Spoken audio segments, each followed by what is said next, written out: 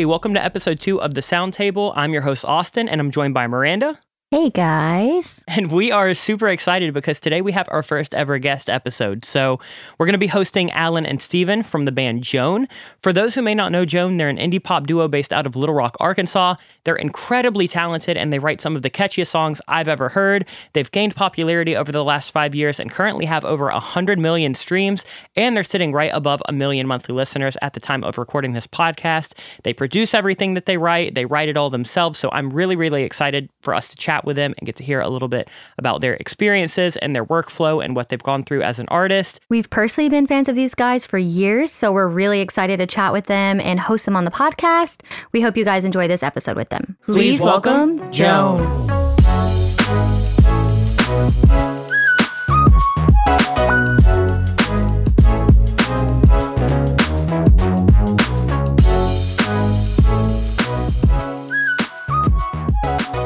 All right, it's finally here. We are here with our first guest ever on the podcast. Thank you so much to Joan. We're here with Alan and Steven. How are you guys doing today? Woo! Doing great. Round of applause for Make Pop Music for having us. Thank you. We're big fans of you. And we're so glad to be here. Thanks for having us. Yeah, honestly, it's an honor. So, I've been a big fan of y'all's music personally for a long time. And then I know we had kind of connected through the Facebook group probably about a year ago. Was it Andrew that connected us? Yeah. Andrew was TMing on a tour we were on the Aces? No. Floor Tour? I think it was Floor Tour.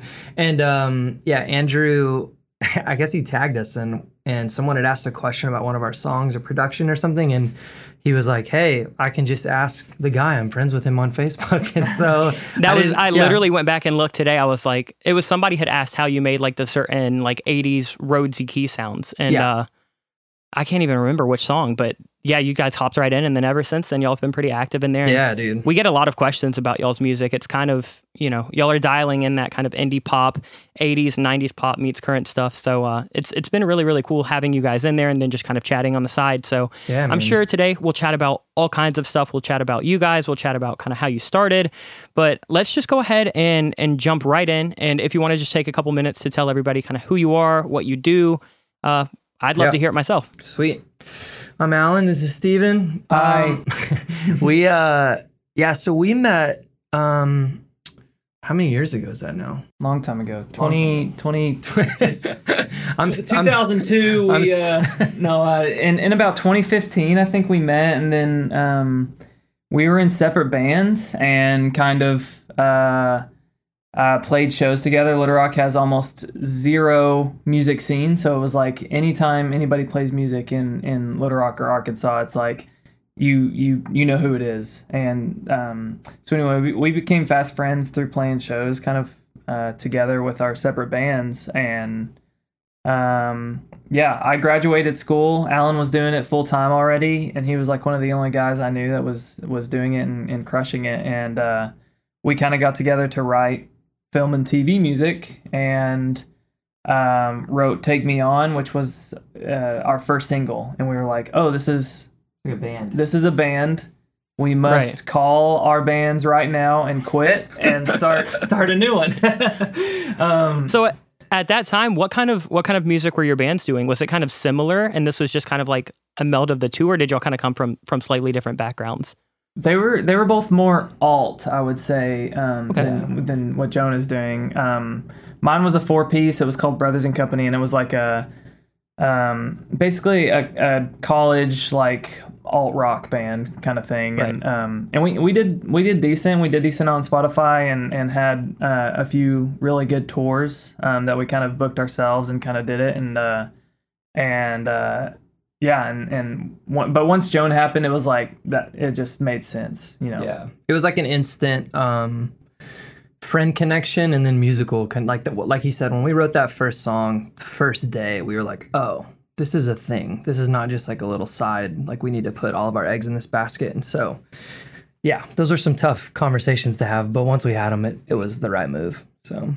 I mean, that's all anybody could ever want, though, is like you can tell in the first 5 minutes of writing a song with somebody if it's going to be a good partnership or not. Like, I've worked 100%. With so many artists, and the artists that I kind of continue to work with, throughout the years and years are the artists where it's just super easy. I can send over an idea. It's like first thing, we're on the same page. And so, since you guys had that, I'm sure it was, the decision already was made. Yeah. But I'm honestly a little surprised to hear that y'all met in 2015 because just looking from the outside, you guys seem like y'all have been like lifelong best friends. Like, I know that y'all both have families now. I know that, y'all hang out all the time outside of touring and music. And that's something that I don't see from every band. Yeah. So when I was coming in thinking, honestly, I was like, it would not surprise me if they were, childhood friends. Yeah. But it's really cool that you guys came from, slightly separate musical backgrounds and then you were able to meet in the middle.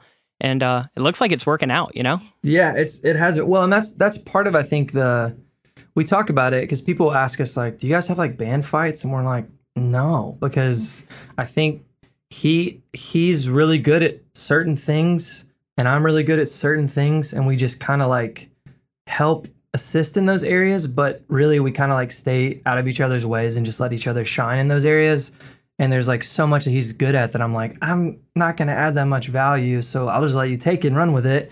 And so we just kind of like, we work really well together, basically is what I'm saying. And it helps that we both like fit as friends really well. So it's like a natural, like we're always goofing off and like we don't really take ourselves that serious. So. Yeah. Yeah. It was honestly crazy. Like whenever we first met, it literally felt like we knew each other for, forever. Yeah. And so, and I think, we don't take it for granted. We try to like be as thankful as possible that one, we're in a band that we're best buds and we also work really well together. You never find that, and we know you never find that. So it's like it's cool and special to have that connection kind of with somebody and as a business partner and as a friend. So yeah, that's half of it. Half of it's business, as you guys know. Right. Yeah, that was actually one of our questions, and Miranda had written this question because we're a partnership, we're married, and we make pop music together. And like I've done musical acts with friends, and like sometimes those lines can get really blurred. And so we had on our sheet of paper that you guys have kind of already answered was like just how do you separate those friendships from each other when you're in band mode versus when you're in we're going to have our families together to have dinner mode. It's like, do you cross those boundaries very often, or do you tend to like leave the music in the studio and then just have companionship outside of that? Well, that's probably the deeper question, which is it how easy is it for us to turn it off? And that it's hard for me to turn it off. I mean, Lola's like, my wife Lola is so gracious with me, and like we'll be walking the dogs and our little girl, and I just shut up for like 5 minutes and she can tell them in my head. And I'm like, she'll literally now just go, are you writing a melody? And I'm like, yeah, sorry, hold on. Give me like 2 seconds. And I'm like, voice memo it real quick. And I'm like, okay, I'm back. Get your voice memo. Yeah. The parallels are uncanny. She knows like, he'll be like, I need, I'll be right back, babe. I'm like, okay. Just disappeared in the studio for like 5 minutes. Yeah. And then I can hear him on his phone. I'm like, oh, okay, got it. Yeah. Well, I say that to Lola. I'm like, hey, you go ahead and go to bed.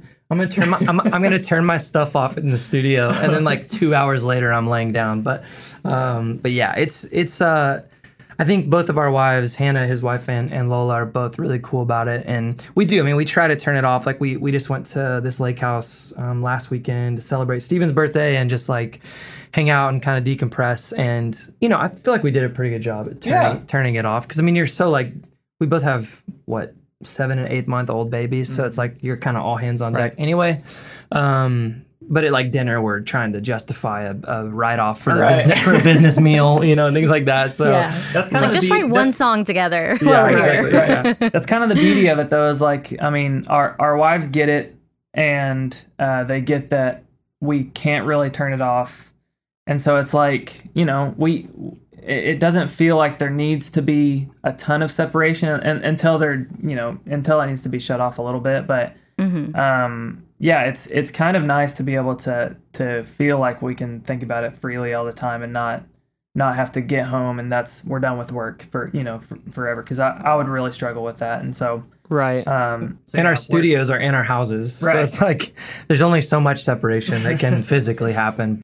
Yeah, I mean, I feel you. We're kind of the same way in that, like, we're both pretty gracious with each other. Her specifically with me, where like we'll be eating dinner and I know that I don't want to talk about the business, but like I'll have an idea for something, or like I have just talked to an artist that I'm like super excited with, and I'm like, I know this is not the time, but I got to ramble for like 5 minutes, and she's pretty good to just kind of let me do that. And then, I think as long as you're able to kind of turn that off and be present when, you know, the time calls for it. And you have somebody in your life who's understanding, and then even y'all with your friendship to each other outside of the band. Yeah. It's like being a creative and being a business owner is, you kind of just have to take it when you get it. You know, you can't just turn that on and turn that off. So it's hard. When Yeah. an idea comes, it's good to have somebody gracious enough to just let you explore that for a minute. Yeah. Well, That's what I was going to say. Yeah, go ahead. You can't really be creative and like turn it off. It's like when it comes, it comes. You don't really like get to choose to be creative 9 through 5, you know? I know. Yeah. Well, and that's probably the biggest difference between like almost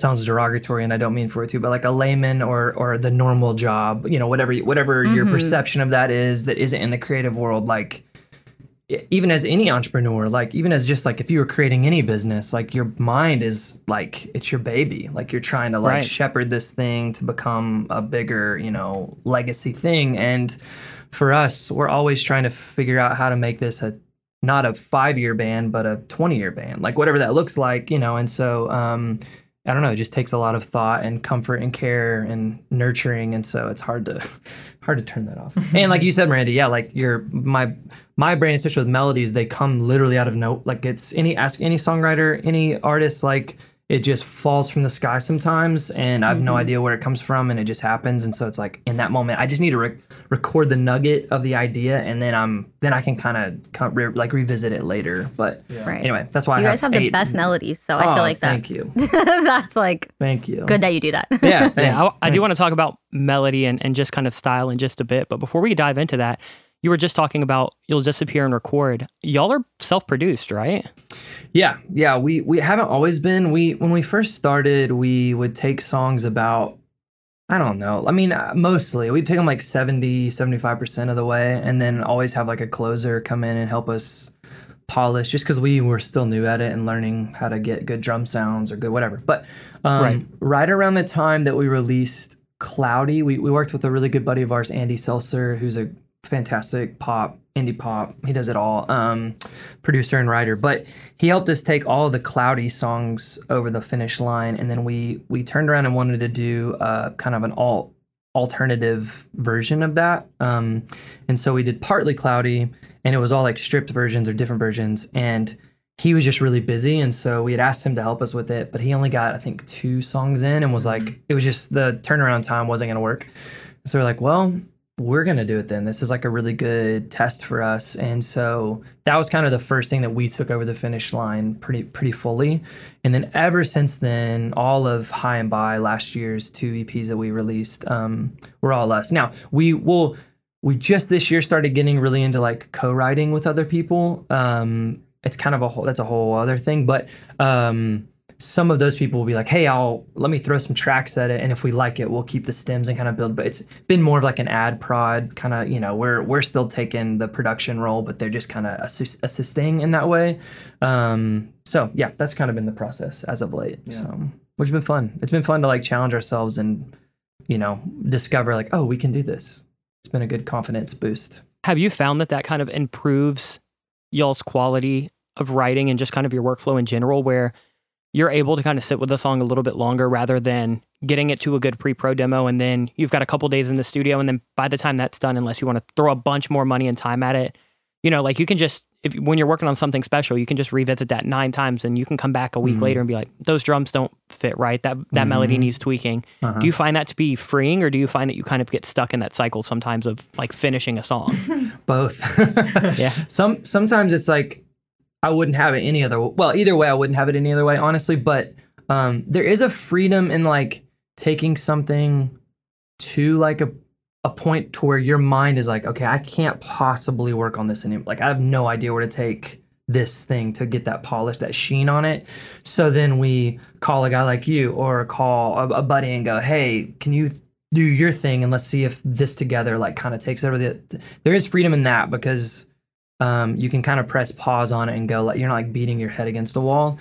But yes, the fact that we control the reins in the end, we're both pretty OCD about it, and like I don't really want to give other people, like even when we were doing more co-production, I still was tuning my vocals, because I'm like, I don't want anyone else to, like, half the time we'd have someone else do it and it wasn't right, or you know, it just didn't sound the way I would do it or whatever. And so I think there's freedom in both, but I think overall, yeah, we like to have control, creative control in other ways. Also for High and By, it just like it really made sense because we basically put a deadline on ourselves to release a song a month. We were also writing and recording and producing those songs like month by month, and so it was like we didn't have time to work with another producer, and so it was like we kind of forced ourselves to put our heads down and one, really make it work, and then two, like kind of whenever we felt like it was done to be like, all right, it's done, let's pass it off, kind of thing. And I think that really helped us kind of be able to see what that finish line felt like. Right. And I mean, because you can sit there and just like pick at it all day, but you know, once it's ready to be mixed, it's ready to be, you know, it's like it's only going to get to that point. And you know, we're perfectionists, but I think whenever we set a deadline on ourselves, it really helps us say, all right, we're done with it, and we feel really good about it, so let's move on, kind of thing. Well, and the mix, I'd say the mix element is really big too. I think it's a appreciated art for sure, in terms of, you know, when you hear like a song, you're like, oh, the producer and the writers really made this happen, and to a large degree they did. But our buddy Matt Huber, who's one of our best friends and a fantastic mixer that lives in Nashville now, he's from Ohio and then he moved to Arkansas, but Maddie's like just as important part of our team. Like there's a moment that we get to on a song where I'm like, okay, the only thing missing from this is my premix can only take it so far. It's got to get Maddie's, because he's also he mixes kind of from a producer creative standpoint. So like there's delay throws and verb throws and things that he'll do to the mix that I didn't think of, and I'm like, oh, that's a sick effect on the vocal that really made that bridge stand out or whatever. And so for us, that ends up being a lot of times the kind of closing polish that it, you know, needed. So yeah. A good mix can go a really long way. Oh my gosh, yeah. Y'all's mixes are incredible. That was the first time after we had met, I had been listening to you guys, and y'all were on like a bunch of my summer playlists and stuff like that, but I had played, it was before High was like finished. It was like when a couple songs had been released. And I think I played Something Special in the car, and she was like, this sounds nuts. Because y'all's production style is not like, it's not super like electronic driven. You don't have like all of these like atmospheric layers where you can kind of hide things behind. So, you know, you're talking about kind of tuning your own vocals. If you have the proficiency to do that, it has to be hard to turn that over when you know that my vocals are so high in this mix, and it's something that I can hear the finished product in my head, and I have the means to get there. Yeah. It's good that you've developed a relationship with a mixing engineer who kind of understands that he does have reign within limits, but also to kind of trust your guys, because you're sending in everything kind of, you know, 95% the way that you want it. Right. And then it's just coming back. But sending things to a mixer, do you think that, is it hard to sometimes draw that boundary of like, do we need another guitar layer here, or does it just need to be mixed a little bit bigger and fuller? Like, how much do we need to keep adding versus how is this going to sound when it's complete? Right. Well, luckily with Maddie, I can call him at 8 a.m. Because he wakes up at the butt crack of dawn. But I can call him at 8 a.m. and go, hey, listen to this. It's the next single. What's it missing? And he's really blunt, honest with us in like the best way, just because we're best buds. But so we do have the luxury of that access with him, that maybe if you're working with X huge mixer, or not even huge, whatever size, that you may not have or may not trust. But yeah, he's kind of the secret sauce for us of like, I want his opinion to be the last one that we get. And sometimes he hears, I mean, we've sent him like verse chorus demos, you know, early on, going like, hey, this is just kind of the direction we're going, kind of to get his headspace kind of in the right place. And also just because I trust his ear, and he may have like an idea that we like. So did I answer your question? I think it did. Yeah, well, definitely. He was like our main guy to like finish production too whenever we started. So he's just a really natural person for us to be like, you know, one, hey, listen to this. You're gonna be the one mixing it. So, you know, like I think it helps him kind of get there in his mind. But also like, he knows that any notes are always welcome because he kind of started it with us. So right. So yeah, that's a special thing that we have on our team for sure. He's a powerful a powerful piece of that, like kind of our whole puzzle. Powerful piece of the puzzle. There you go. There you go. I love the alliteration. So we just talked a little bit about how you added a mixer who's almost more like a co-producer and a finisher to your team. And, you know, y'all are very honest about how that's kind of helped you improve your workflow. What does the rest of the Joan team look like? Like, what is it like putting a release together for you guys, putting a tour together for you guys? How deep does a team like that go with a duo at your level? Yeah. So we have, fortunately, part of our story, we were really blessed / lucky to, after we released our very first song, we got a Facebook message, ironically, from a guy in London. He was like, "Hey, I'm a manager. My name's Johnny. I love you guys." Like, I think it was, did he hear, it was called With Somebody Else, but it became I Loved You First. Right. We'd released it on SoundCloud just kind of softly, and we oddly got a lot of attention, like from industry people from it. And so he Facebook messaged us. I'm like, "Who's this random guy?"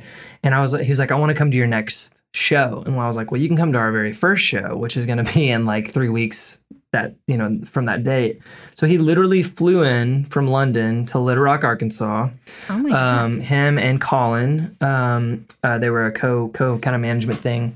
And we've literally they've managed us ever since. Johnny, a year, 2 years ago, kind of decided to get out of the management game altogether. Like, it was all good and amicable and all that. We still love him and still chat with him quite a bit. But Colin is our manager and has continued to be, like, he's been our guy from day one. So through them, we got lawyers and booking. We have booking here in America, booking rest of world. Jamila and Lola are our people. But yeah, it's been like, it takes a village. It's like that cheesy phrase, but like, we don't just like come up with an idea and then it just magically happens. Like, there's always someone behind the scenes helping us help it come to fruition. So Yeah. Colin's kind of the main in that, the main guy for us, but he facilitates everything else on our behalf. Yeah. And as far as like the music side of it goes, we kind of have been through several different kind of distribution and label deals. We started just kind of independently releasing, and then we did a licensing deal with a guy named Chad Hillard. He had this blog, Hilly Dilly, and it was kind of this thing where it was like, let's see what happens with it. It was like a song by song deal, basically, and I think the first song we did with him was it was our first one, Take Me On, and it like did really well, like for a first release, Right. and we were like, man, what else can this look like if we take it up one more level? Or and then we stuck with him for a bit, and then I think he also released Love Somebody Like You. Yeah, it was our first two. He did that, and then we did just a distribution deal just to kind of see what we could do independently, and that felt really good too. And we kind of like wanted to try what a like short label deal would look like, so we did a deal with this label out of Sweden, and then now we're with a label out of New York called Photo Finish. And what's been interesting with all that is like the business side of things, deal by deal, are way different, and we just like wanted to try out kind of a bunch of short term, like pretty low pressure deals to see like what could long term make sense for us. Right. And so that's been interesting too, and we feel like this label that we're with currently is like a really good team for us to have. To they give us complete creative control. We do what we want musically, and they're like so Team Joan and want to like just make it work for us, and it's really cool to like have somebody on the label side of things where it's like it gets so frustrating really easily on the label side of things with a lot of people, I think, and I think we're just like really lucky kind of with the team we have there. So well, and I think it's the trust aspect of like they trust us to deliver the best Joan possible, Right. and we're really honest when we know we can improve in areas, and we have like a really good internal filter of like, no one's ever going to hear a Joan song that sucks, because we know it sucks before it ever hits your ears. You know what I'm saying? Like, Right. It may not be our best song or whatever. You know, it's subjective still. People are going to like other things more than other things, but we've got a really good internal filter. So as long as the team keeps the belief in us, like, we're going to deliver, they're going to deliver, hopefully. And then I think the manager relationship is so key, because outside of us, he's the net in our family and close friends, whatever. Like, as far as team goes, he's the very next in line that like has to believe in us as much as we do, as much as human. You know, I don't know that anyone's gonna believe in you as much as yourself, or not believe in you as much as you. You know, like you don't. But Colin's just been like our advocate, and I mean, he's like a brother. Like he's like family to us. So that's been really cool. But anyway, That's awesome. Yeah. I didn't even know you could do short-term label. Yeah, deals. now there's like I a didn't deal know for that was a everything. thing. They'll do like single releases. Like, Oh, that's true. I've Yeah. heard of that. yeah. That's really awesome. I never knew that. yep. And so, do y'all feel like that kind of smaller, almost like more independent style label fits you better, since you are doing a lot of your own production and you are kind of a more like grassroots kind of indie pop duo, rather than signing with somebody like, I don't know, like Island Records or something like that, that's going to have their hand in every single aspect, and you have to approve every single demo. And do y'all think that there's like a happy medium there for you guys, where you have the support but you have the freedom? Right. Yeah. I mean, that was like a huge part of it for us, even from the beginning. Like, we do all the visuals ourselves too, and it's important that like everything down to social media and music videos and color schemes and like what is going to go alongside of the song business wise is approved by us, and like, you know, kind of funneled through us. If it doesn't come from us, you know, we need to be the ones that say yes or no to it. And that was a huge part of it. And we talked to several bigger, I guess, upstreamed or bigger labels, and it didn't make sense for us, especially at the beginning. We didn't want to give too much away. Right. And that's also a huge part of it. Like, it can feel like a lot of promises are being made, or a lot of things are being said that you just don't know if they're going to happen or not. And at the end of the day, we were like, we want to be in control of kind of what our future looks like, as far as music goes, and as far as visuals go, and as far as business goes. And we were like, you know, if we need to be independent from start to finish, we will be. And we were super protective of that. And then whenever we met Photo Finish, they just got that, and that's kind of how they run their label too. And it was just like, it just made sense for us. You know, kind of in that scenario, it's really important to us to feel like Joan is completely ours, instead of like Joan being something that we're part of but don't have as much control in. I think we'd rather, I think at the end of the day, we'd rather feel like we have kind of, you know, all of our hands in it, rather than, you know, one hand in it and just the music side or whatever. So I'd rather lose money in the end, not lose money, not be in the red, but not make as much money doing it this way, than signing to a major and like selling part of my soul to it. And that's not to say that that happens to everyone. I think there's plenty of people that have great, thriving relationships with their major labels, but I've just heard so many countless stories of bands that get signed by an A&R person that's there at the time, and then within a year before they even release their first record, that guy or girl moves on to another label, and they get canned because their new A&R person just recently signed a band just like them, and that had a better single. Or, you know, it's like all these, it's just a system. It's such a big money-making machine. And so while we respect it and understand the music business side is so crucial, and like you can't just write the best song in the world and just hope that it magically, that rarely happens. You got to have the team and all that. We're just kind of like, man, I'd so much rather be 20 years looking back going like, man, we had a lot of fun and never really had any heartache with label stuff, that like in the grand scheme of things. And then we've made $1 bajillion and I'm miserable. Yeah. You know, Right. life's too short. Yeah, you guys are so like creative in it. I feel like it just makes more sense for you guys to be very independent, whether that's Totally. with a label or without one. Yeah. And I think from the start we've always wanted it to be, you know, a long and kind of slow Arc. growth. Like a hill, not a mountain. Exactly, kind of and Yeah. yeah, I mean, we're fine with it with taking a bit, and we're fine with it.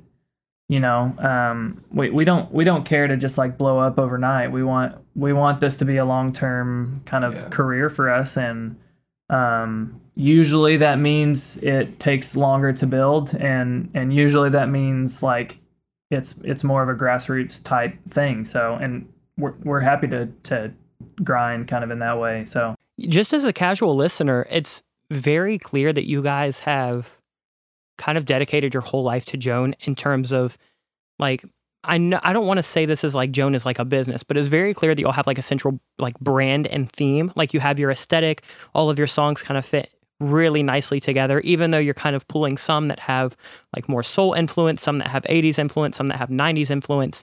And so it is cool to see that like a lot of that is because you have a team that trusts you. And I've heard so many people say, you know, I'd rather get 3 or 4 million streams with my current team than have a team that can get me 100 million streams and then next year I'm out of a job. Yeah, you know, it's just 100%. like music moves so fast now. And if you have a team that can kind of give you that gradual increase, it's like we see it all the time with things that go viral. It's typically the faster you rise, the quicker you fall. Totally. And that's just how it is. Yeah, because totally. they're not building those long-term fans. Like when you guys go on tour, you've got these fans that not only heard you on a TikTok, but they've heard they've heard both of your EPs that you released last year. They've heard your other albums. They've heard all of your singles. They've bought your merch. They're coming to see you at 1, 2, maybe even 3 dates. Yeah. And like that feels like such a not better, but just like more reliable long-term approach for somebody who's not going to go and get the top, Yeah.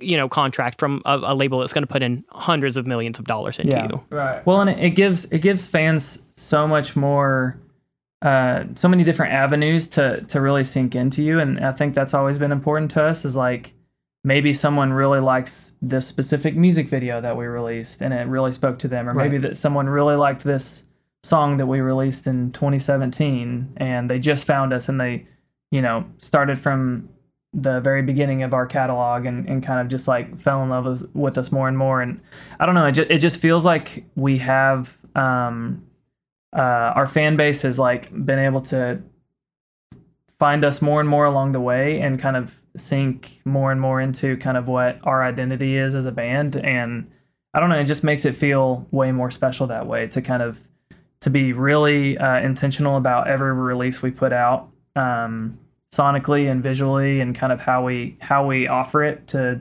the world. And so I think people see that and like don't take it kind of for granted, because I don't know, it just feels like our fan base has something special with, you know, with that in mind. So it's pretty cool.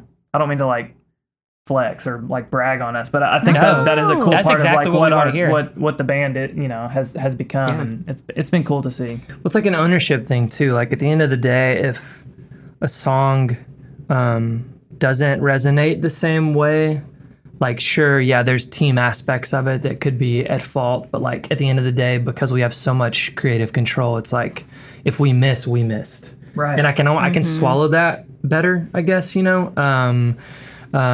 Versus a team having control and being like all these variables. You're like, wow, why did this not? Whatever.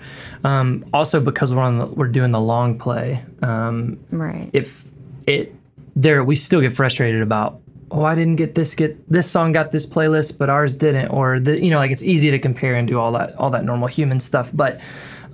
We try to get less concerned about that, going like, no, it doesn't, like right now it doesn't matter. Each of these things are like building blocks to the eventual, hopefully like not top floor in terms of world success or whatever, but just whatever that is, whatever the success is for our journey, like whatever that top is, we're excited to get there, even if it takes 15 years or whatever. I'll be, 95. I'll be 95 and decaying, and we'll be doing casino tours. I would still come and see you. Y'all are there. You're cracking 1 million monthly listeners on Spotify. Y'all are fine. Thanks. Oh my God, really? 1 million? That's a lot. I didn't even know that. Yeah. I'm a really good interviewer. I didn't remember. I'm glad you're not paying attention to the numbers. Me Miranda. too. I don't want to. I stopped looking. I can't look at that crap anymore. Yeah, it would drive you crazy if you focus on it too much. Yeah. And like you Yeah. guys are clearly doing great, and like you know yourselves and what you guys want. It seems at least like you guys know what you want. Like you guys really, got your shit together, I guess. Thanks. Thank man. you. Speaking of ways that like you've given your fans different avenues to kind of enjoy you and connect with you, I do want to talk a little bit about, I know that y'all just started a Patreon called Joan Fans, which Incredible name. was the funniest thing. When I heard that, I almost died laughing on the floor. I was like, that's the best marketing thing I've heard in the last 20 years. Incredible. And she has a $40,000 degree. I'm in debt for that, so I can say it. No, but like it was very clear even when y'all made that video. I was like, I would feel so much better about giving this group $5 or $10 or $20 of my money rather than somebody who's got this like massively overproduced 200 people team that's like pumping out live streams every week. Yeah. And I was just like, it's very clear that they thought about this before offering it to people.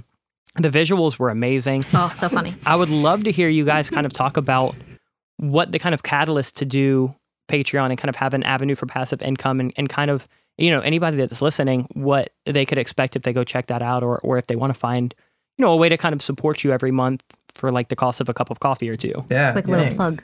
The passive income, I mean, it's a huge, from a business perspective, is like, it's like everyone's goal. And in real estate, I want to have 10 rental houses. So, I make X a month of whatever, mailbox money, whatever. That's definitely helpful. I think the core part for us, a conversation we've always had from the beginning since day one was like, how much do you let people in on your personal life, your behind the curtains, that behind the scenes stuff, and Right. some of my favorite artists don't do it like at all. Like Coldplay is like, I know like barely anything about Chris Martin, like because he only lets so much be seen, which I think is kind of beautiful. At the same time, as a fan, I would love to see like a Coldplay in the studio. They don't do a lot of that, like traditionally. But so we were kind of like, well, if we're gonna do this, how cool would it be to do it in a way that's like, again, back to us wanting control over everything. Like we can control how we do it, and for us, it starts to feel like if people are investing in our band in this way through like they're literally becoming patrons of our art, then I'm like, then I at that point, I guess is the word, but it's less than that. It's like, or it's more than that. It's like I feel like they deserve to have more of me at that point. If that makes sense. You want to share it with them because they're very loyal and committed. 100%, and it's right. I think part of our struggle, and I'll let Steven talk more on this because this is definitely more his brain, or his world. But I like TikTok, for instance. I get it. I'm on it. There's so much of it that I think's really funny in the memes, and I've seen like some of those talented singers that I would have never heard if I hadn't have been on it or whatever, or they wouldn't have been on it.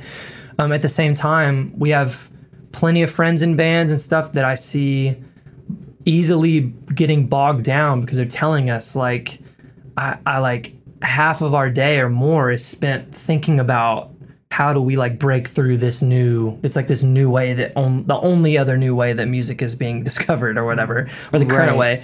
And I'm like, man, I hope that's just not making your music suffer. I hope that's not making your personal life suffer because you're so like head down trying to, what's the next dance thing we have to do or whatever. So it's like, I get it. At the same time, this somewhat eliminates some of that pressure for us of like, we don't have to give everything out for free on some platform that like who knows if something pops off or not. Like in the end, we can really focus on the people that are like super fans and that we really care about. And these are people that we can name if we see them in person because they've been to 15 shows or whatever. And so it's like, oh wow, yeah, it's like, I don't know, it's like a deeper special connection. And sure, there's money involved in all of that, but like I feel like they're giving it happily because they want to support us, and in return we want to give them like a good product and be like, we don't take this for granted. Like, here's behind the scenes stuff. Let's just pour out more. So Yeah. It's like you're going to create it anyway. You might as well create it for the people that you know are actually going to watch it and appreciate it. Yes. And not just like some random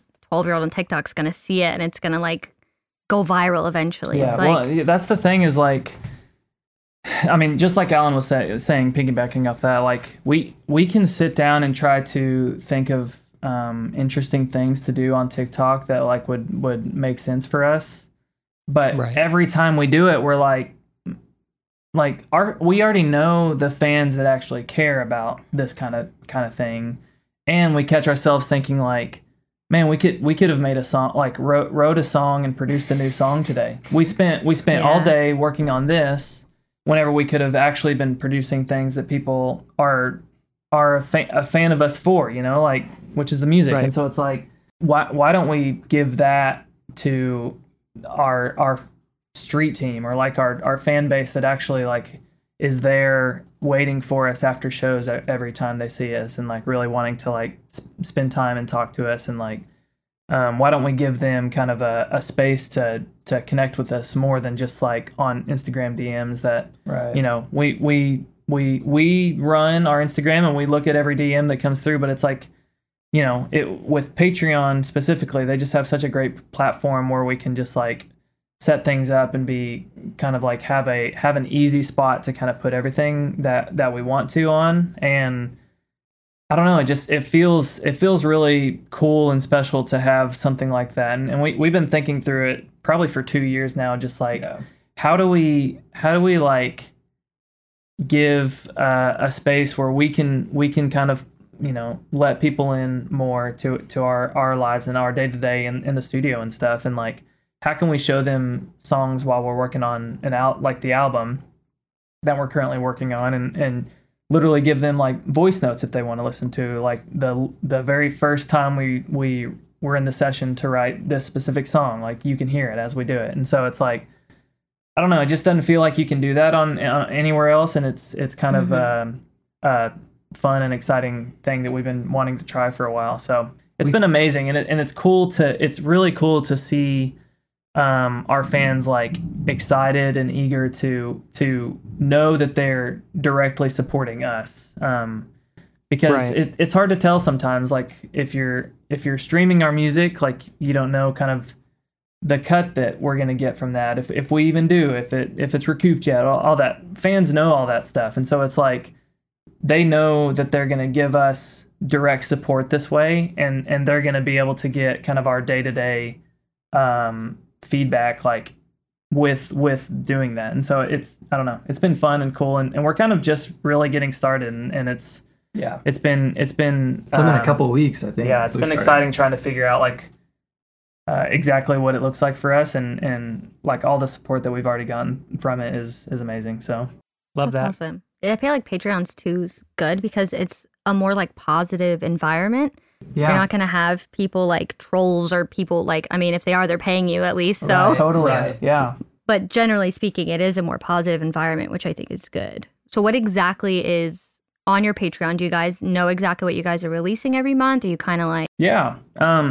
So we have 3 tiers. Oh, cool. And the tiers are called Live, Laugh, Love. And I love that. Again, with the marketing, you guys are so good.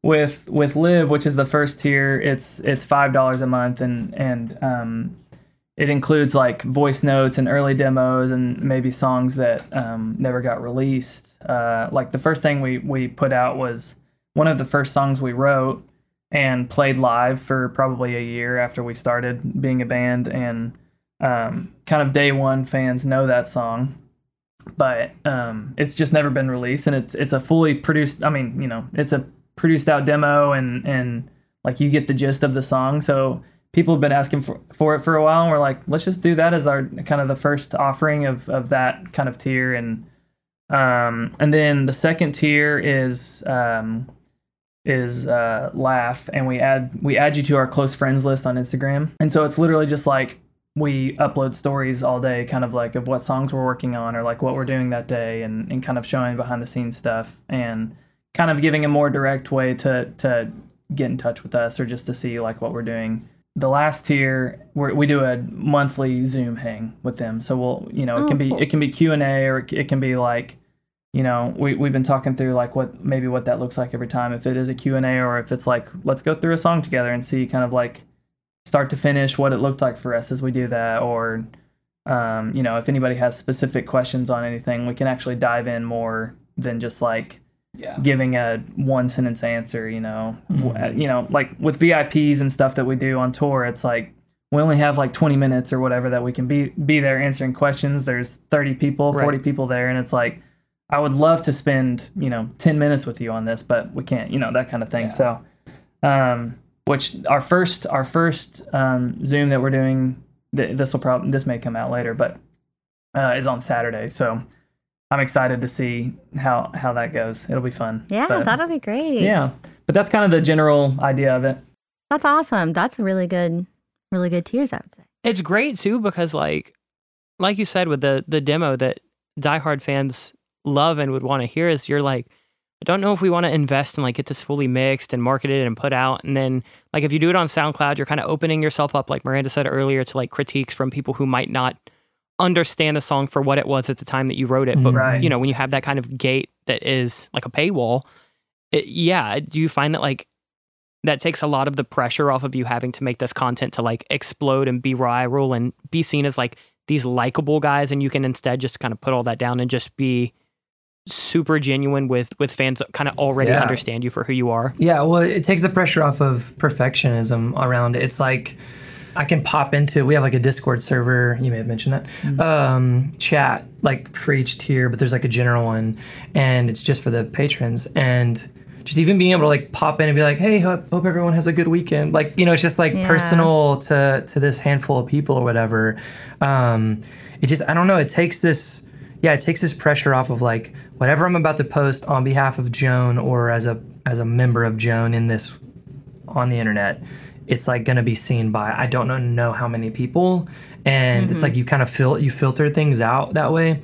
This removes the need for that, and we can just go like, man, I don't mind sharing a really rough voice memo that I don't necessarily sound amazing on, but it like gets the idea off, and they want to hear that. So it's like it's just like a really good relationship. So that's sick. Yeah, I was super excited when I saw y'all release it. I was like, they're gonna crush it, just because like the marketing and branding behind this is just so spot on, and it's very clear that y'all already had like a very loyal fan base. So if you can give them one extra way to support you, I think it's just great. And then it'll be fun for you guys to just kind of connect with them on a more intimate level. But I really would like to hear. I know that you talked about people of the Jonely fans will get to kind of see y'all's creative process, but if you don't mind giving a couple little tips and tidbits and stuff like that, I would love to hear what kind of y'all's process of starting a song, working throughout a song, and then kind of finishing that up and sending that off to your mixer is. Like, Alan, are you normally always coming up with vocal melodies? Steven, I know that you're normally laying down drums, but like how involved are you in other melodic aspects? I would love to hear, kind of the give and take of y'all's collaboration and what that process looks like.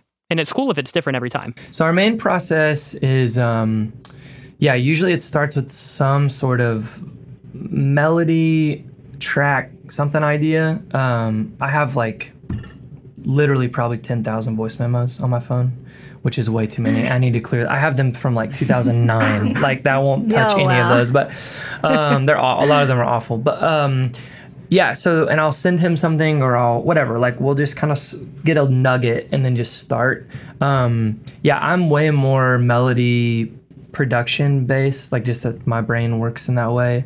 He's way better with lyric and concept and narrative and storytelling and all of that. And so like we both pitch in those areas, but that's kind of where we both shine. And so our process really looks like that. We have a nugget, we take it into Logic, and we just start building like a track idea. A lot of times we try to get like or every time honestly is like a intro verse pre-chorus, kind of in the same way. Yeah, kind of put like parentheses around it, come back to it a day or two later, send it to our manager if we're stoked about it, to Colin, and like listen to it in 800 different environments, and like if we still are like jazzed and get goosebumps about it or whatever, then we're like, okay, that's a Joan song. That's how those are the filter that I was kind of talking about earlier. Like we know pretty immediately, but we really know like a day later when we get back and we're still like, this freaking rips. It's like, that's like, okay. Right. And if you're not even able to get it through the chorus on the first day, you're like, that ain't it. That's just not happening. 100%. And so we have a Dropbox folder basically that we just dump, and we're on Telegram in a group with Colin and then just ourselves, and it's just better for like file management and stuff. But and yeah, we just like send stuff, and so I'll bounce at the end of the day and send it to him, and then we're texting at night like, man, this feels so good, or man, this chorus needs a little bit more. There's the not being able to turn it off part of it. It's like 10 p.m. We're like, what if we did this in the pre-chorus? Right, exactly. Well, especially if a lot of people are more creative at night, so I feel like. In your defense, I feel like I'm not creative, but I feel like I'm more like, I guess more creative. Yeah, the juices are flowing. Yeah, they just like something at the most inconvenient time. You can pause the office and come back later. It'll be fine. I promise. But I mean, we've always been big on like showing up for work kind of thing too, and so basically every day we really try to be at the studio, which is just a bedroom in one of our houses. At like 9 to 10, somewhere in there, and work till 5. And like, Alan's usually at the desk doing, finding a snare sound or the right production elements to really fit the song. And usually we have melody ideas that work with kind of what we're going with. That's usually like what we'll start with to like get the bass line of a verse or pre or chorus or whatever. And then while he's working on production, I'll be like behind writing lyrics for the most part. Yeah. And so by the end of the day, usually when all goes well, we have that verse to chorus demo kind of ready to go. Mm-hmm. And it feels pretty produced out on like what at least what the vision is of the song. You get the gist of like what it's going to be. Right. And so that way it like I don't know. We just like work really well together in that way, and we have a really good flow of kind of how we work. And I don't know. It's cool to be able to know where each of us shine, and each of us like try to put little nuggets in where maybe like Alan will have a really sick lyric idea, or I'll like try my best to do like drum sounds or like kind of like intro sounds or whatever. And that way it's like we have our own little collaborative thing, but we also have, our lanes that we feel really strongly kind of like in. And yeah, it really works for us. Yeah. And as far as like work schedule, so y'all are normally doing like a Monday through Friday, 9 to 5, 10 to 5 kind of thing? Every day. It's like, I think for us, like the goal is to have a space, like a studio somewhere in Little Rock.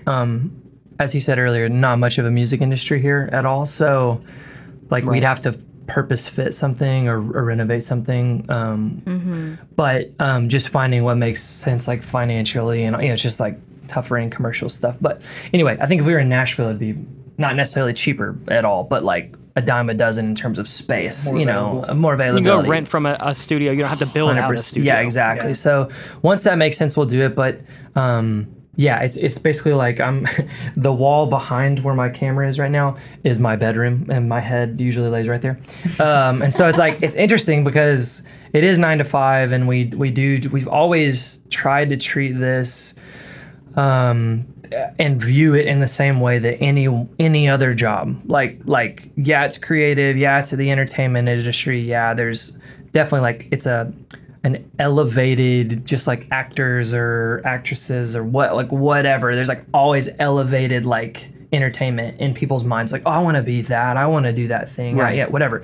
I get that that's part of this world, but I really try to like eliminate all of that because I feel like that's just like vanity, and I don't identify with it as much. But we're like, if a plumber's going to get his butt up every morning and go to work for 9 to 5, then we're going to do it too. It's like we try to view it like blue collar, and I think that helps our brains kind of stay out of not trouble, but like stay out of the troubling parts of this industry. And it helps that we're in Little Rock. Like we're not in the game the same way. If we were in LA, which nothing wrong with that, Right. it has its place. But for us, it allows we can block all that out because it doesn't exist in this city, and we can just work and write the best songs. And I do think in the end, like treating it like a job 9 to 5, being where we are locationally, like it really helps us achieve the things we want to achieve in the end because we can kind of weed out the bullshit that doesn't matter. You know what I'm saying? Like a little bit easier. We're the same way. Yeah. Yeah, well, like I used to not be as strict with my schedule, but I found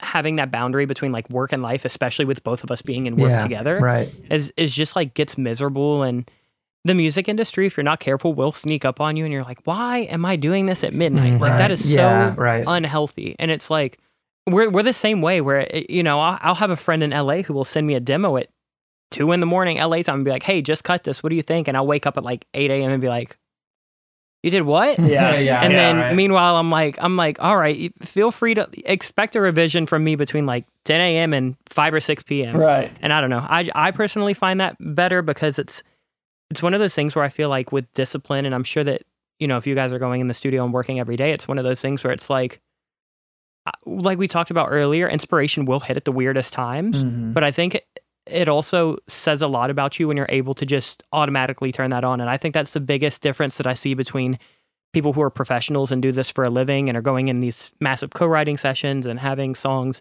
constantly placed on Spotify is they're not always waiting for inspiration. They're able to just turn it on and kind of pull from inspiration that they might have had a couple days ago because they know that that's their time to work rather than just constantly having to be in like some kind of manic flow where you just wait on something to happen and then just disappear on everything else. It's cool that y'all kind of view it as a job very similarly to how we do, where it's just, you know, it is what it is. I'll work outside if I need to, but typically that I like to keep it as rigid as possible. And I know that both of y'all have families. You'll have a 7 and an 8-month-old, right? And that's a whole nother element that changes it for sure. Yeah, I was actually going to ask you guys about that. Yeah. If having your little babies has changed your like workflow or anything about your I mean, I know it has. I just feel like no one asks like dads that. It's always like everyone's like, oh, how is it like being a mom? It's like a working mom, and it's like you guys are working dads, and I obviously your wives help you a lot, I know, but just curious if it's changed your life. I'd love to kind of hear how that dynamic has swapped as y'all have both become fathers. You have to call us daddy. We're daddies. Coincidentally, I showed Miranda, I was like, they had a baby like a few weeks apart. 3. You should have seen how my mind was so blown. I was like, I literally can't believe this. Like, what are the odds of this? Like, what are the odds of that happening? We didn't plan it. Slim. Just for the record, for the world, we did not plan it. It happened naturally. That's what I'm saying. That's what's crazy. Yeah. Like, as a touring band, though, it is convenient that both of y'all kind of have that roughly lined up where it's like you need to be home for that month for both babies' birthdays. And it was perfect. And we were basically like, we were doing the High Buy EPs, and I remember going to his house and being like, okay, I have some news. And he was like, you're pregnant? And I was like, yeah. And he was like, I think we are too. You know, it was like one of those things where it just like worked out perfect. And basically right when we finished, like turned in the final mix and everything on High Buy stuff, Roz, my baby, was born. And then 3 weeks later, Ellie was born, and it was like it just worked out perfectly because it was a downtime for us, and we were able to take a couple months off and like really just focus kind of on family, which we haven't really been able to do. I mean, kind of on our own decision. But we were able to like we were obviously still working when we wanted to and stuff, but that was kind of cool to just be like, all right, let's take a short break and just focus on family for a bit, and it was cool for both of us to be able to do that at the same time, right, without that weird societal guilt of being like, hey, 100%. You have to understand this is like the best thing that happens, but like I'm out for the next 6 months. And it's like, well, so am I, so works out. But yeah, like finding a groove to kind of figure out when we could work around, you know, even like little things that you don't think about until it's all happening around you. Like, because we're working at each of our houses, it's like, you know, nap times are happening at specific times. And so you're like, oh, we have to go into headphones now. And then, oh, I actually have to stay back and help Hannah or Lola with this and like kind of be on baby duty for a bit. And so, it's like, let's work for 2 hours today. Let's work for, 4 hours Thursday, whatever. So now we're kind of back in the normal groove of things, just kind of 9 to 5 and going for it. But there was probably 2 months there where we were just like trying to figure out and cool with it. We were just trying to figure out how to kind of be there with family and also get a little work done too, because we were kind of itching to get back, even if it was cabin fever. Even if it was a little bit to work on music, we were itching to do it. So well, and that's another thing is it's like we love what we do. Like this is the only thing I want to do on this earth, and so it's like it's a job and we make money doing it, and there's responsibilities around it and all of that, but it's like it's genuinely fun. Like there's rarely a day where I'm like sitting at the computer like feeling in any way, shape or form misery. It's like maybe because I can't get that vocal take that I'm trying to get, and I'm like, I'll do this tomorrow or whatever. Like some like the But if you're not feeling it, you just go into the living room and call it a day. And exactly. And it's like we resume the next day. And so he hit it on the head. Like it's like the most beautiful thing to ever happen, and I think it's been fun like exploring our first album that we're currently writing. Of like, I don't know, we've always just kind of taken things song by song and not really thought about overall themes as much. What we do like for like an EP or whatever, like, but like having the girls has just like presented this whole new worldview of like creativity and lyric themes, and like we just like want to write songs about them, which is such an interesting. That was her question. She was like, I was like, I wonder if it's changed their like workflow or like how they view the world. And he's like, I don't know. And I was like, I don't know. Kids like change the hell out of your life. You see their little faces, and they, especially like baby girls when you're a dad, I feel like they kind of like. Like she's wrapped around your freaking penis. I melt. I melt every freaking day. It's crazy. I tell Lola every day. I'm like, I pick her up, I hold her, I look her in the face, and I'm just like, you hear growing up from hopefully people hear this from whether it's their parents or a loved one, someone near them that goes like, you'll never understand my love for that like age old adage or whatever. But it's like, I know you love me, Dad. I thank you, and I get that, but like I don't really understand it. Like I don't. Right. And then you have a child, and it's like, oh, this is what he means. I'll never understand it coming from him, but or my mom or whatever, because I'm their son. They're not my kids. But like now with Ellie, I look at her and I'm just like, I just want to like absorb you somehow in my skin. I don't even know if that's possible, but and so like getting to like explore that creatively is like a whole different world, and like we're literally writing the most meaningful Joan songs. Like it's not just like, this is a cool pop idea, let's write this cool pop song, and we may take inspiration from our love for our wives or a heartbreak we had, and like it's all real, but it's like maybe at a different time in our life or a friend's heartache or something. Like by proxy, we definitely write in different ways, but this is like, this whole record feels so like personal, because it's like two very explicitly, two of the songs are about the girls, like very explicitly, and so in like the most beautiful way, I think. And so I don't know, it's just been fun. Like I feel like we're entering into a whole nother season and level of writing and production just because they were born, which is cool. It's like wild how that happens, but they change your whole viewpoint, man, your whole world view. I know. Like opens a third eye for a level of love and compassion that is eventually just going to make its way into the music. I've heard so many people explain that way of like, when you have a kid, like you can't fathom loving a person as much as you love your child, or like it hurts your heart how much you love your kid. Yeah. And I'm like, that's exactly what you were just saying. I was like, that's exactly how he's describing it. I know. It's so wild. It's like the most beautiful thing. But anyway, Well, congratulations. Yeah, thank you. I highly recommend it. 10 out of 10 would recommend. Would recommend the children, yes. Yeah, I can't wait to hear those songs and cry my eyes out. I know I will. That's gonna do it for her. Oh yeah. Anytime anyone writes a song about their kid, I'm like, oh, I'm done. I know, right? I know. So speaking of kind of what y'all have been working on, what's kind of the next iteration of Joan? I know you've been hinting at y'all are kind of working on a full-length album right now. So do y'all have like any kind of rigid plans to kind of let people in on? Are y'all thinking about doing tours anytime soon? When are y'all kind of looking at dropping some singles or or the album? I know a lot of this is just up to the whole team, but I was just curious to kind of see, like what point of the process you're currently at with kind of the next era for Joan. We actually just had a call with the label yesterday about just first talks, basically, of like, when do we need to like deliver this album? When do we need to have the first song done, artwork done, all the kind of nitty gritty things, and kind of just like getting an idea of, is it fall of this year? Is it later this year, kind of in winter or what? So, and in the last probably week or two, we've just now started to really feel what the album's going to be, kind of thematically, and the name of it, and kind of like starting a track list and like what makes sense with each other. And so it all kind of feels like it's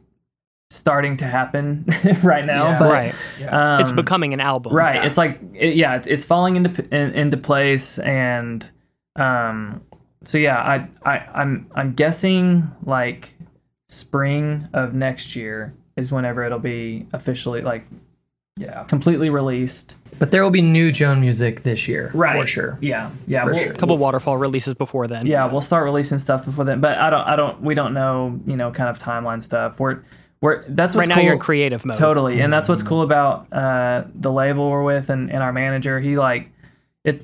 We've never done this before, where we're like, all right, let's take 3 months and make 10, 12 whatever songs to make an album. Like, we've always been, let's write a song, and if we love it a lot, let's release it. And then, we kind of like, as we're releasing songs, we're like, all right, these are going to fit into an EP. This is what the theme's going to be, because this is kind of the concepts we're writing about are, and we kind of like make a theme around the songs we're releasing, and it's like kind of create retroactive. yeah.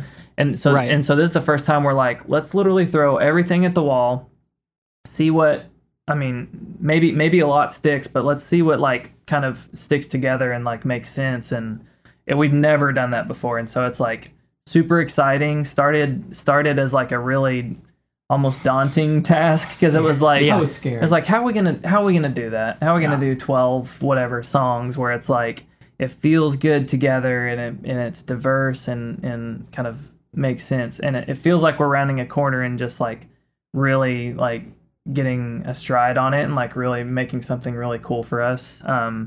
So this last week has been super exciting for me, because literally on Thursday we wrote 2 songs, and they were like 2 of the most meaningful songs we've ever written, and we're just like, all right, these are on the album. This like makes the intro and the end cap to the album, and here's the middle part, and here's kind of what the story is. It just falls into place that way, and it's like this kind of unknown time for so long, and then all of a sudden it's like, oh, it's just like it was here in front of us, and we were just like waiting for it to fall into our laps, kind of thing. And so but yeah, anyway, that wasn't even your question, really. We'll release the album, and we'll for sure tour around it a good bit, and we'll tour some this year, but we don't exactly know where yet. So we're trying to figure that out too. And for the album, you'll come to Orlando? We really need to. I think we've been to Orlando one time in our whole career, which is very sad. Okay. Or maybe it was Tampa. I think it was Tampa, but you guys have a small little place called Disney World that's true. that has a piece of my heart since my childhood. And so I will come just for that, and also to play a show. I meant to ask, is this your guys' first album? Or first full length, yeah. Or full length. Yeah. Okay, yeah. I was thinking, because I heard you guys saying EP, so I was like, I'm pretty sure this might be their first album. Yeah, we've basically always viewed everything like song by song, and and then it kind of, as things made sense in batches. I can't talk. We would then go, oh, these 3 songs work really well together. These 3 we're working on fit with these. Let's package this into a thing. This is like the first time we've sat down and gone like, okay, we have this batch of songs, and we're still writing some as of at least last week. And it's like, okay, this is like conceptually 10 to 12 songs that like and sonically like feel like it's like an offering to the world. Right. Which, like he said earlier, that's why we said the word daunting, because we just never had to think. We've always kind of had like, 5, 6, 4 songs. Like that's kind of that's the project or whatever for that time period. But yeah, an album there's like a lot of people still, I don't understand this because I don't think this way, but a lot of people still operate on like album cycles, and I think it's cool. It's just everything seems so single driven now that like it baffles me that that's still so important. But so I think you were too, like pretty at the beginning, kind of like, do we even like need to do that? Like, is this necessary for our career? Like, and anyway, our manager kept nagging at us, and we were like, all right. And then finally we kind of like saw the light on it a little bit because it was like, we just don't want to force it. Like if it's not us at the time, then it's not us, and we don't want to like, that's going to show. Like I think we're going to release an album that doesn't feel like Joan's best first offering as an album, and this just literally as of last week and in the last couple of days, we're like stoked. I'm like, this is like the best debut that we could possibly give. And so it's like, it's up to the public to determine if it's any good or not, but like for us it feels like the best thing we could do. So yeah, but yes, we've released like 30 plus songs I think or something, and it's like, oh my god, it's like we've released a ton of music already, but this is the first time we've I don't know, it feels really different for us, and it feels like it's a new level for us, and yeah, I'm super stoked about it.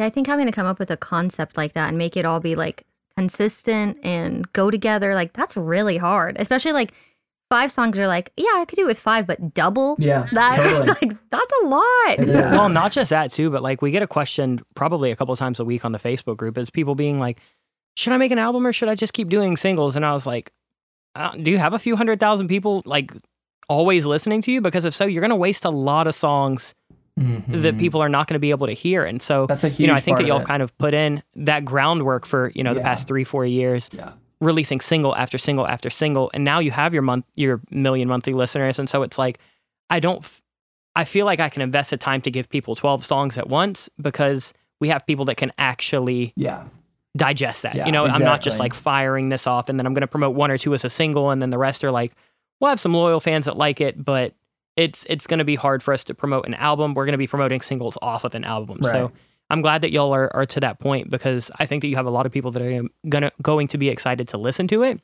And I think that it's probably going to be a cool experience. Making music is so different when you're doing a whole body of work versus each, when you're doing a single, it's like this song has to be the best that it can be, but it's in a bubble. Right. And when you're doing an album, that kind of goes away. And so, I can't wait to hear all of it. I've heard some of the demos and stuff that y'all have sent. So I'm excited to kind of hear everything else. But yeah, thanks for asking them that to dive in, because it's just cool that like y'all I feel like it's a privilege now for an artist to get to make an album that's not just like a vanity project of them saying that they made like a full length. And it's really awesome seeing that you guys are to that point where you're able to do that and feel really comfortable, and your team feels comfortable supporting that. Thanks, man. So, it was congrats on that. Thanks. It was a big hurdle to jump mentally, I think, but we finally have jumped the hurdle. Yeah. And we're not nearing the finish line, but we're inching closer. Yeah. So you're going around the corner. We're going around maybe the second lap. I don't know. Second or fourth. Exactly. Lots of track analogies here. Do y'all think that you would ever kind of branch out and go the more kind of traditional pop duo group and go to Nashville or LA or New York? Or do you really like being in a smaller community where you kind of have your friends and your family, and not just that, but like things like cost of living and stuff, I would only assume have to be much better. And for people who are running a band as a business, keeping overhead low, I would assume would be like a main goal, because I have friends that work out of LA and they're like, I got to make like $15,000 this month to even make ends meet. I know. And so it's is that part of the reason that like y'all have really gravitated towards staying in y'all's hometown? Yeah, I mean from day one, we just, like I said earlier, got really lucky and had a team built online. Like they just found us on the internet, and so we our manager Colin. I don't know if I mentioned this, but he's from London. Our rest of world booking is in London. Our booking in America is in New York. Our labels in New York. So it's like we have friends and connects in Nashville and Orlando and LA and like all over the place. And so it just hasn't been a necessity. Like we've been able to do everything we need to do and live comfortably here. And it is nice in certain ways that that since there's not a big music industry here, it doesn't feel like we're really competing with anyone. It's just like we're just here doing it. And so I think if it came down to like our band was suffering or the business was suffering and we like needed to pick up and go to Nashville or something, that'd probably be the natural move would be Nashville. But it hasn't felt, I haven't personally felt that at all to this point. So it's been like, so we'll just ride this wave as long as we can. Well, and it's good too because it's like, I mean, literally everything's on the internet now, and it at the end of the day doesn't matter where you are. Like, I think if we were really from the start, like if we didn't write our own music, if we didn't produce all our own stuff, and we like needed to be in sessions all the time, or we needed to be kind of in the studio somewhere, like there's not much of that here. There's not a lot of people to kind of collaborate with here, and we always liked that challenge to kind of just be like, our music needs to be from us, and we want people to hear, to like know who's making it and what they're gonna get with it, and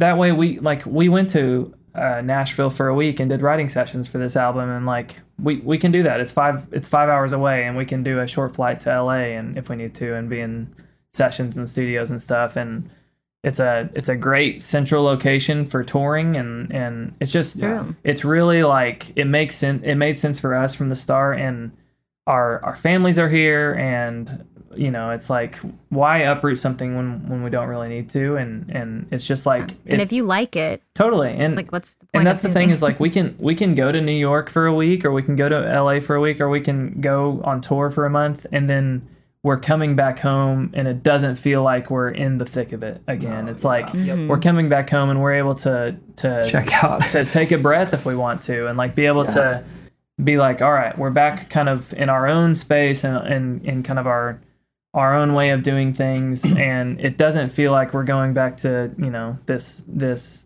super busy lifestyle, you know, after what is a crazy busy month or whatever. And so it's like it's nice to be able to have kind of the best of both worlds in that way, where you know, we can kind of do it at our own pace, and kind of in our own kind of in our own way being here. So it's always been really, really great for us. And you know what, like doing the, like with everything with COVID, it really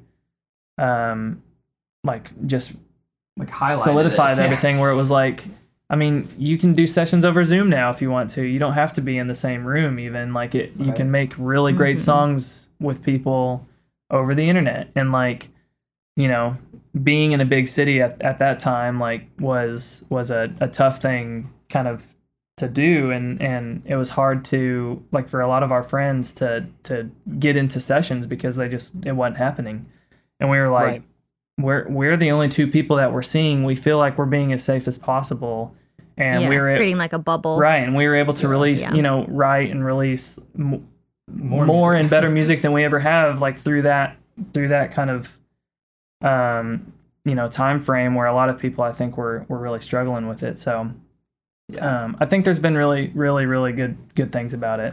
I lived in Nashville, or Franklin, for 2 or so years, and even just being there at that time, this is just me and my personality. This is not me speaking on behalf of anyone else, but every time I went to a coffee shop, it just felt like I was being sized up, or I was sizing people up unintentionally, of like, who's that? He looks familiar. She looks familiar. Does she do music? Everyone you meet, you're trying to get into a session with. And it's like, it's so natural. It's like so human to want to connect, and whether it's ulterior motive or not. But like, for me and my brain, I don't do well in that for very long. And I'm pretty extrovert, but I also have enough introvert in me to I'm just kind of like, I just want to go sit and feel like no one knows I'm here, be on my computer, or no one cares. Or no one cares. Yeah. And that's not like me sounding like someone would know who I am. I just mean, like, at that time, It's like I just want to be able to come in, get my coffee, exist, and not feel any sort of competition with anyone. And the hustle and bustle takes its toll. Oh my gosh, yeah, and that's the beauty of here. If you can thrive in that environment, that's like a huge like genetic thing I did not get because like a week in LA and I'm like, get me out of here. Like I like it for the time being, but when I'm like, I hit a limit.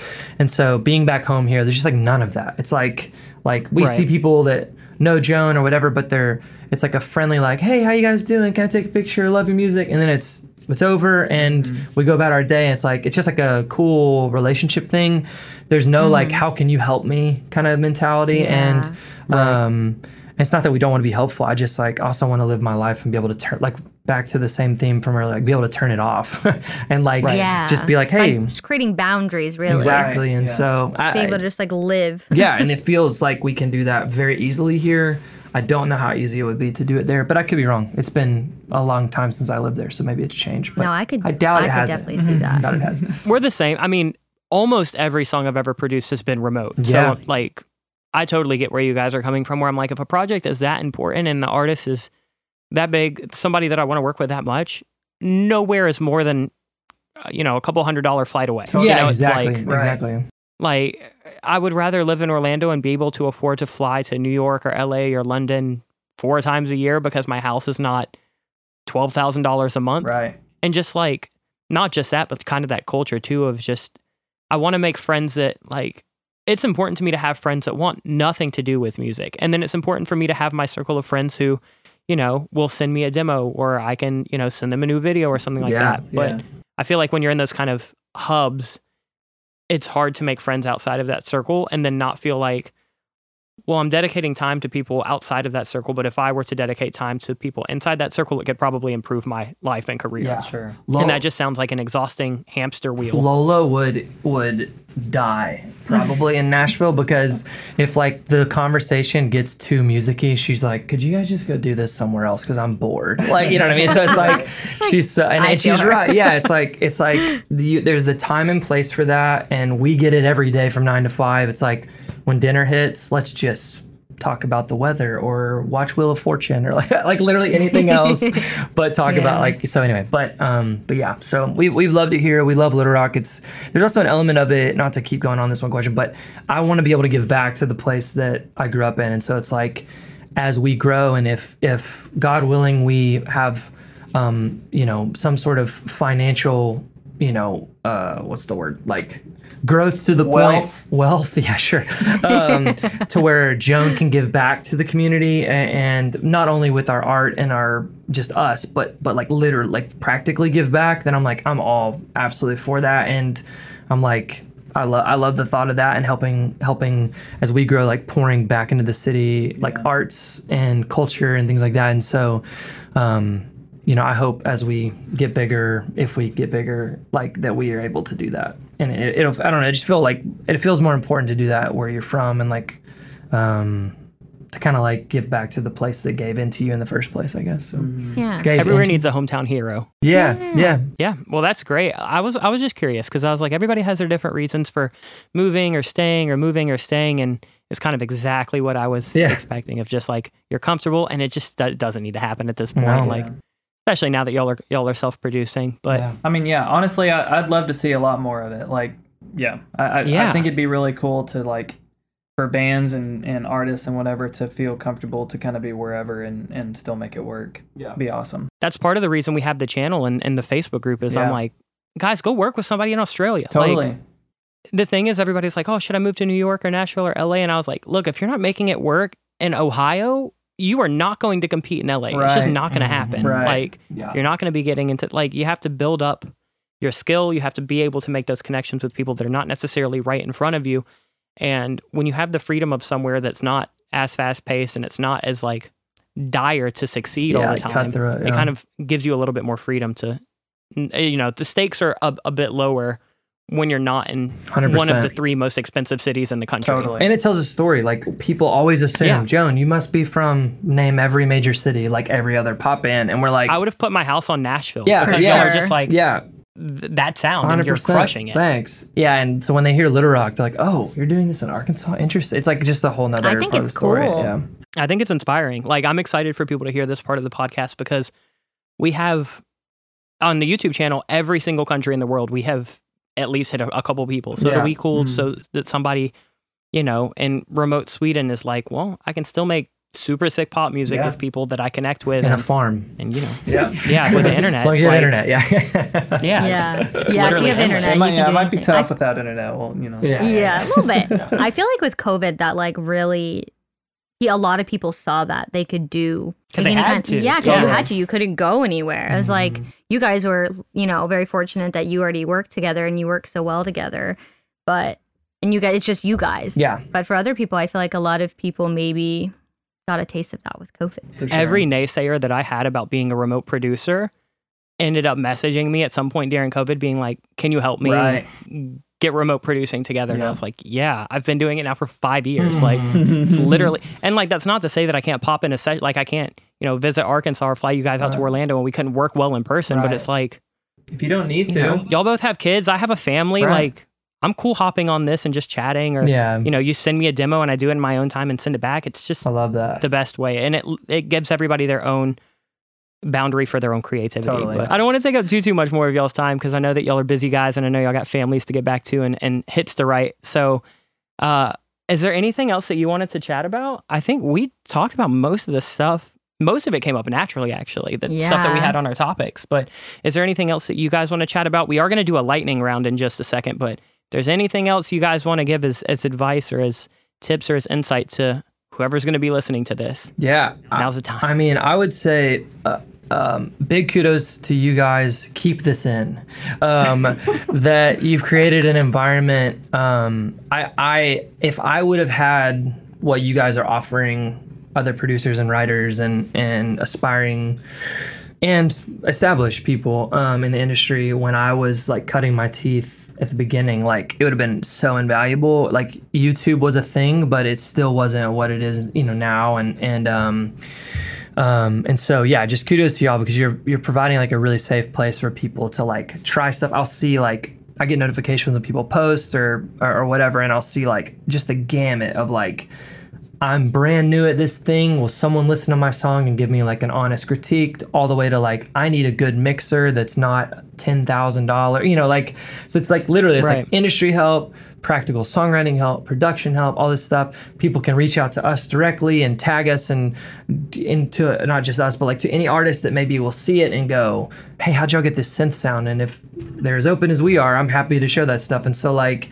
I don't know, it's just like a really special thing. So kudos to y'all because it's cool to like, even as an artist or someone who's doing this full time, like to see that there's an environment fostering, you know, that need is really cool. So I wish I would have had that when I was growing up. I really appreciate it. And I appreciate y'all both being so willing to help and willing to be in there. There's a lot of people that are at y'all's level or at several levels down that would not be bothered with giving people in there the time of day. Yeah. Just, you know, 5 minutes to write what Omnisphere patch they used, how to find a management team. So it means a lot to us that people like you know, y'all kind of keep that group running. So cool. I do appreciate it. Happy to. Before we go, we're going to do a couple things. We have a lightning round, and then we're going to do a little plug for you guys at the end. Cool. But do y'all want to hop into this lightning round? Let's do it. All right. The lightning round's fun, though. It's not like stressful. No, these are easy questions. These are like 1 or 2 sentence questions. So we don't have to get super introspective here. And also you either can like go back and forth or both of you can answer the question, whatever. Let's go back and forth. Okay. Let's go back and forth. Yeah. Yeah. I'm going to answer the first one. All right. So favorite song at the moment? As It Was, Harry Styles. Okay. Good pick. 3 desert island plugins that you use in practically every session. Oh, you answer this one. I'll answer the last one too. Okay. Dress by Dijon. Okay. I love Dijon. 3 island plugins. Arvox is on every vocal we ever do. Same.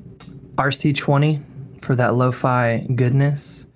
Omnisphere as a software instrument, I use it endlessly. There you go. All right. Favorite lyric you've ever written? Oh, I was literally just thinking about this the other day. I was like, man, that was pretty good.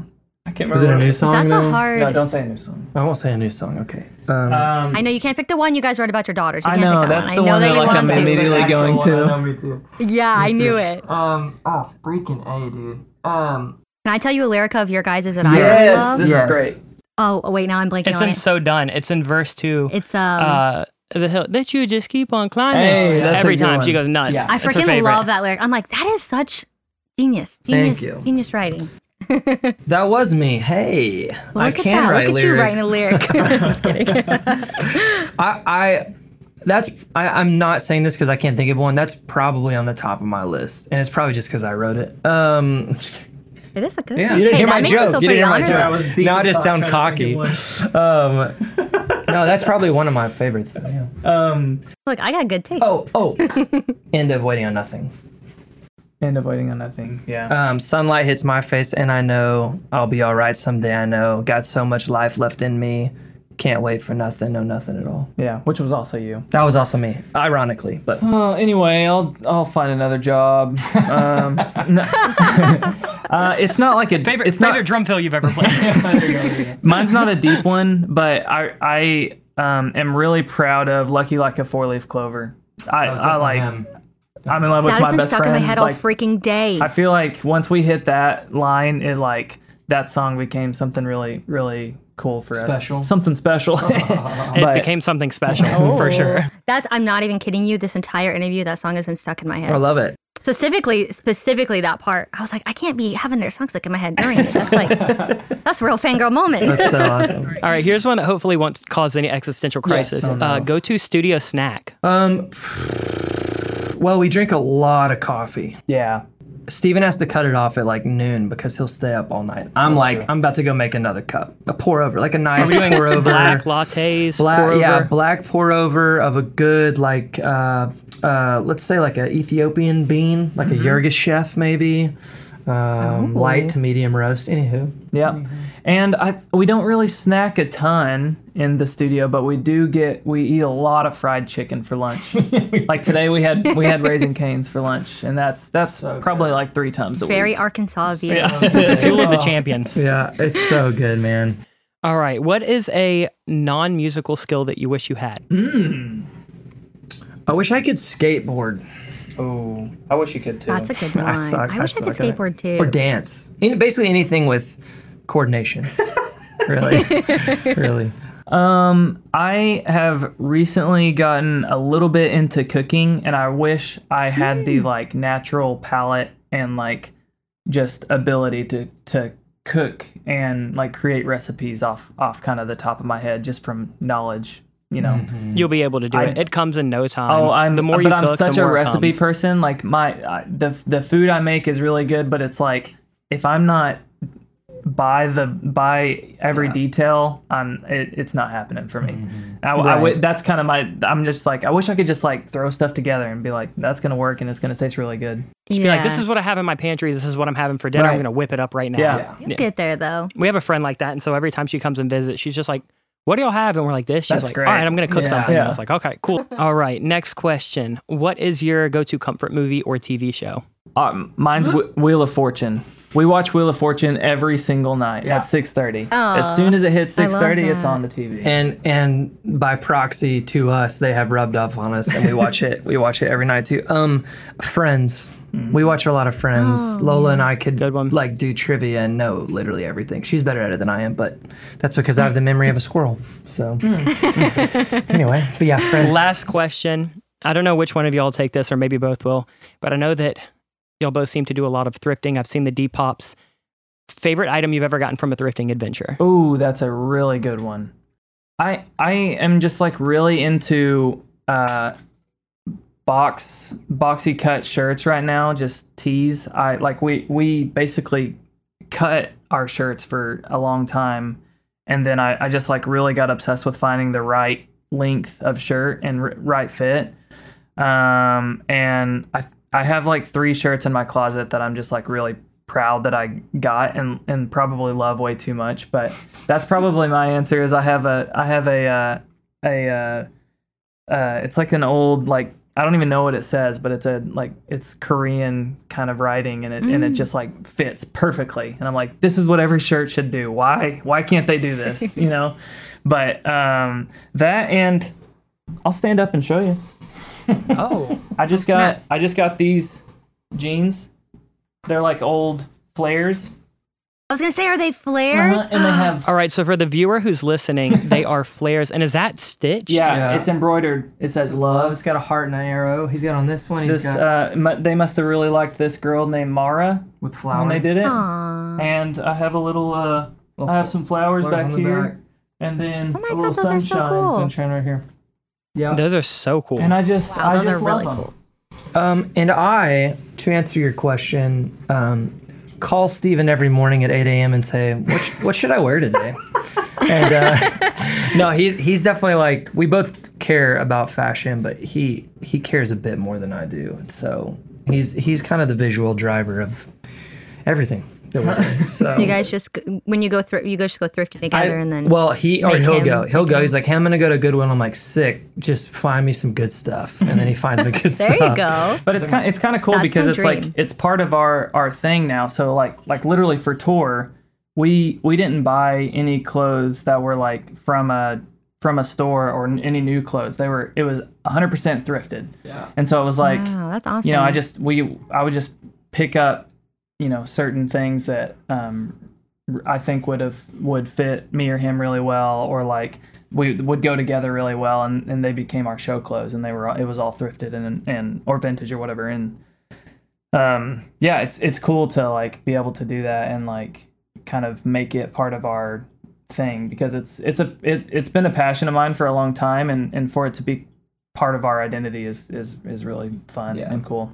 We literally had a big That's really Home cool. Depot Husky branded I don't know, like 80-gallon tub or something, and it was just like jeans and flares and, you know, shirts and whatever. And it was like every night he would just go underneath the bus and be like, here's what you're wearing. And I'm like, what shoes? He's like, those. And I'm like, great, let's go on stage. So it makes I mean, you That's can my tell even from the dream. outside, though, like, yeah, it's just one of those things, too. Like, a lot of y'all sound feels injected with these, like, themes from, like, 80s pop, 90s pop, early 2000s pop. And so it's cool to see that, like, you're literally wearing T-shirts that are coming from when, Possibly you know, those some of the times. references Yeah. that you might have. we're to, living you know, some of the nostalgia. early Yep. influences. Literally living That's nostalgia. that's a really amazing skill, though. Like, I don't think people give people who thrift enough credit, because it is really hard to do. And it's time I'm, like, consuming. Very really time is. consuming, and I'm not good at it at all. And I really wish I can find like a vintage glassware, no problem. But like vintage clothing, I'm like I'm not good at that. Kudos to you guys. Thank you. Dude, I think that pretty much does it. I've had an amazing time. Thank you so much for giving me a couple hours of y'all's time. Yeah, thank you guys. I'm so excited much. that y'all get to be the first guest. Same. I'm sure that some clips of this will come out on, you know, Instagram as like little video clips. Yeah. And I might have to take a screenshot of the jeans and pop that in a little Yeah. Instagram slideshow. Heck yeah. But dude, we've had such a good time. This has been awesome. Y'all have been amazing guests. Thank you for being so open and honest and giving such good kind of insight and feedback. Honestly, if y'all ever want to come on again, I'm down to have you guys. If y'all are ever in Orlando, you've got somewhere to crash. Thanks, man. Or if y'all don't want to stay here because you have families, we'll go out. Dinner's on me for sure. But yeah, I guess all that's left to do now, let people know what you're up to. Let people know where they can find you. I am going to say, I don't know if you're going to plug it, but if anybody has gotten this far in the podcast, you have to go check out the Joan fans. Where can people find you? Where can people support you? What do you want people to know? Yeah, all of our socials are at Songs by Joan. So anywhere that social media exists, you can type in Songs by Joan and you'll find us.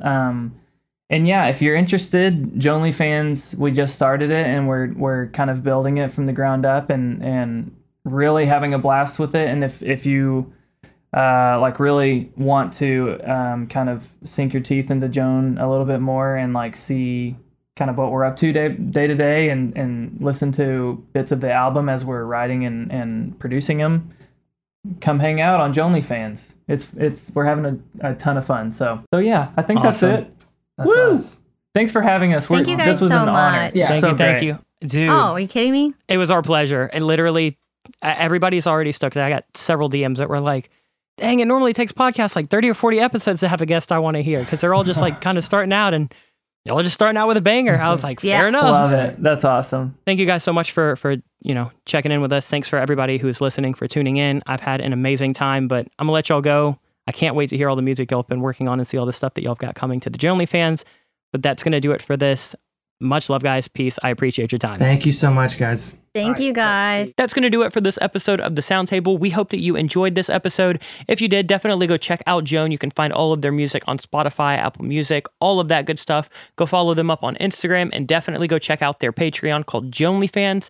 We really, really appreciated having them. I had a blast, and, I'm really, really excited to host more guests like this. So if you like this episode, make sure you rate and subscribe to the podcast on whatever platform you're listening on. If you want to support the podcast, you can head over to our website, Make Pop Music, and you can check out all of our free and paid content over there, including other podcast episodes, links to the YouTube videos, presets, samples, courses, all that good stuff. So if you want to support the Sound Table, head over to makepopmusic.com.